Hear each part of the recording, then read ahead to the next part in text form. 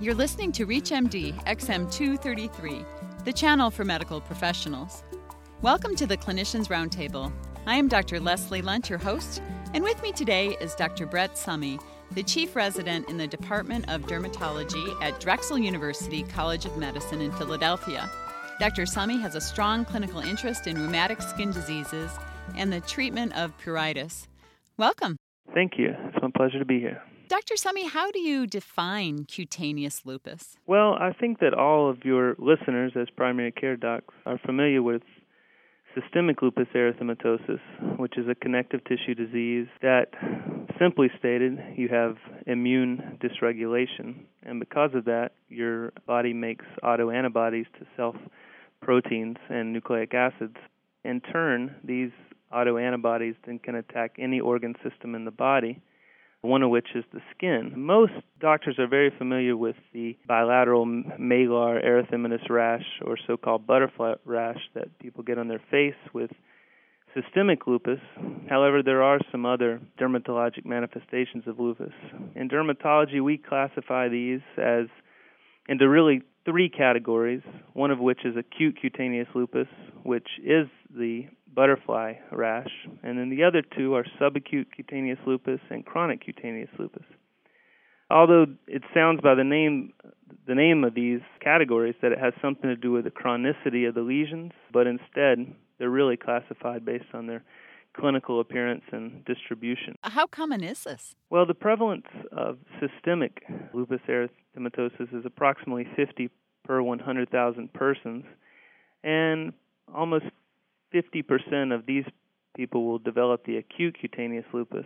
Because of the variability in reporting other forms of cutaneous lupus, we really don't have a great idea on the exact number, but it's believed to be, at least in chronic cutaneous lupus, 4 times more common than acute. And how does it appear clinically? Acute cutaneous lupus, as I mentioned, you get most commonly a bilateral erythematous plaque on the cheeks, and it can involve the nasal bridge. You can also get in photo-distributed areas papules and red plaques on the extensor forearms and shoulders, in the V distribution of the neck where the sun would see. For subacute cutaneous lupus, it can present also in photo-distributed areas. However, it tends to spare the central face, and you tend to get more scale with these lesions, and they can also look what we call polycyclical. So you get lesions that look like numerous circles that are connecting to each other. And then the last type, chronic cutaneous lupus, and these you get more thick, scaly areas, and unfortunately, this type is the form that can scar, and you can have a lot of disfiguring lesions. Is this a diagnosis that a primary care physician should be making? I would say yes, with a few caveats. For example, if a patient presents with butterfly rash, for example, and on history and physical exam you determine that they have some other manifestations of lupus, if they do make the diagnosis, the first referral will be to rheumatology, who will probably either concur with the diagnosis or make their own diagnosis. However, I would encourage that any primary care doctors out there to also consider referral to dermatology as well, because the rheumatology colleagues certainly do a very good job with managing lupus. However, many times managing the skin manifestations require different treatment. And sort of on a different note, many times patients will be sent to rheumatologists, and the rheumatologist will say that their lupus is only localized to the skin and that essentially they don't have systemic lupus. And many times the primary care doctor will say, you're in luck, your lupus is only involving your skin.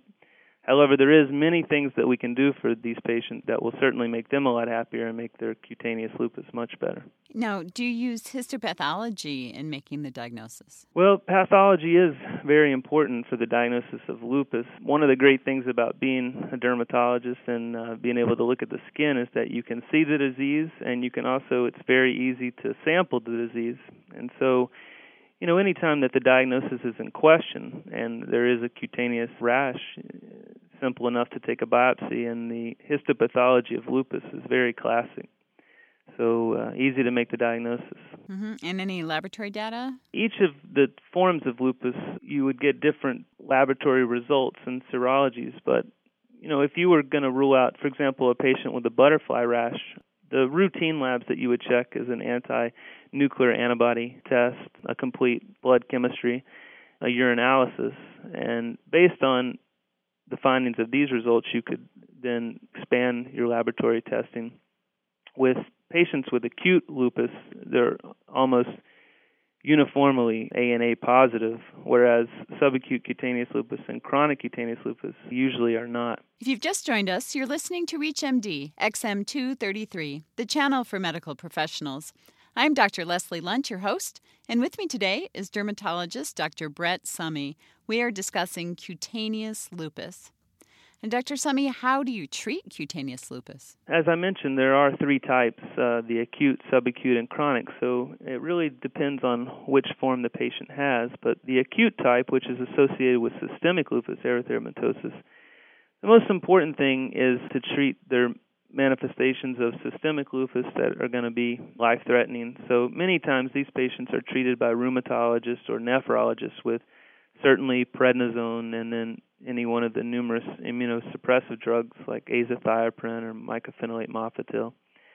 These do a great job. Many times they do a great job for the skin eruption. However, they do a better job for the systemic manifestations.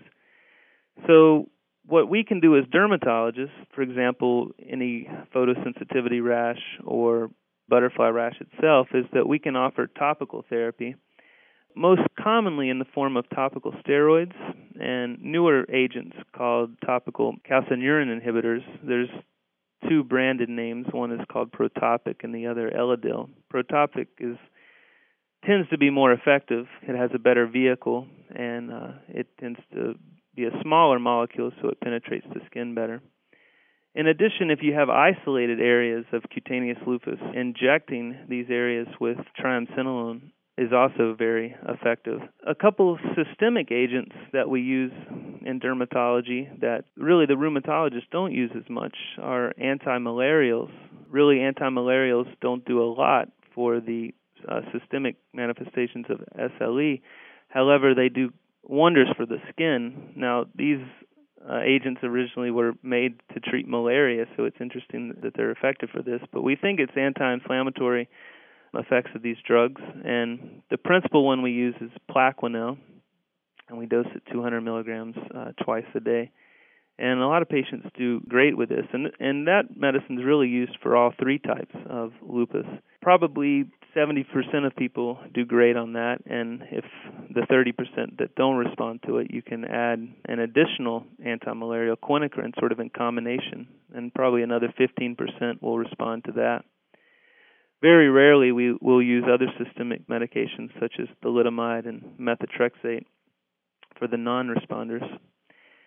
And of course, every patient with lupus should have some general measures that we offer to everyone, and the most important one is sun avoidance. We know all forms of lupus are incredibly sensitive to the sun, and so the first thing that we tell them is if they can avoid being in the sun, certainly do that, and certainly between the hours of 10 a.m. and 2 p.m. If they have to be in the sun, we encourage long-sleeve clothing and a wide-brimmed hat.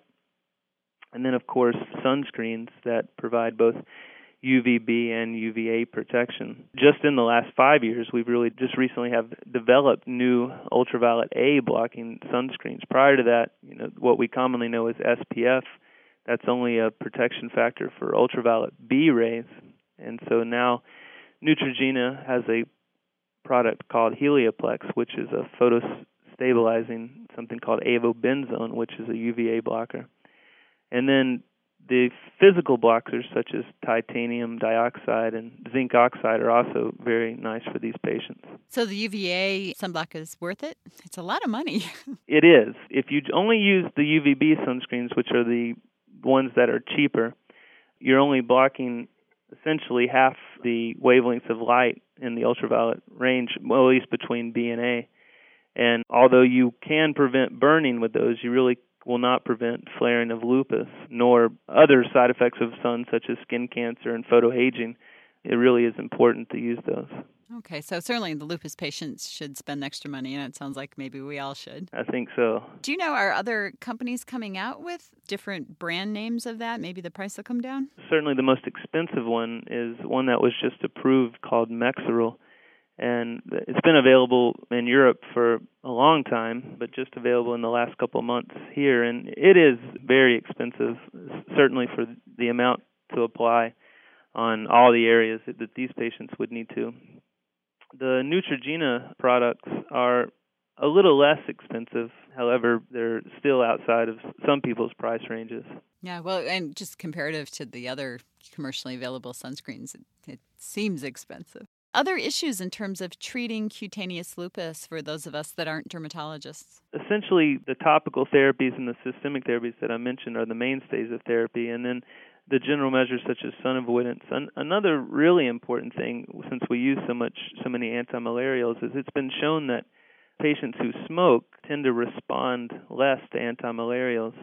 It's also been shown that smoking can increase the frequency of lupus, so it's really two good reasons to have these patients try to stop smoking. I'm sure that a lot of your listeners deal with this on a daily basis, trying to stop or get their patients to stop this addiction. What I've noticed, and it's very interesting about patients' motivation to stop, is that I can mention, emphysema and lung cancer, and it doesn't seem to be a reason why they'd want to, but I can tell them that their skin will look better and they are more apt to, so it's sort of interesting. Well, it's certainly becoming easier to help people stop smoking now with the medications that we have available. We've had really good luck with varenicline or Chantix in our patients that are ready to stop smoking. So it's getting better. That's good to hear. I've had a lot of luck with the lupus patients. Other patients, not so much. Yeah, well, clearly they should be highly motivated to stop. Sure. Anything else in terms of what non-dermatologists should know with respect to cutaneous lupus? What I would want to stress the most to your listeners is to refer these patients early. Certainly the chronic cutaneous lupus, which can be scarring. If these patients continue, even a couple months with this disease, they can end up with lesions that they're going to be disfigured with for life. And if we can inject these or start treatment early, many times these will resolve without that sequelae. And then, as I mentioned before, just because these patients are being managed by rheumatology and nephrology, for example, don't forget about the skin, and if they need to see dermatology, please send them. I want to thank our guest today, dermatologist Dr. Brett Summe. We've been discussing cutaneous lupus. I'm Dr. Leslie Lunt. You've been listening to the Clinicians Roundtable on ReachMD XM233, the channel for medical professionals. For comments and questions, please send your emails to xm@reachmd.com. Thank you for listening.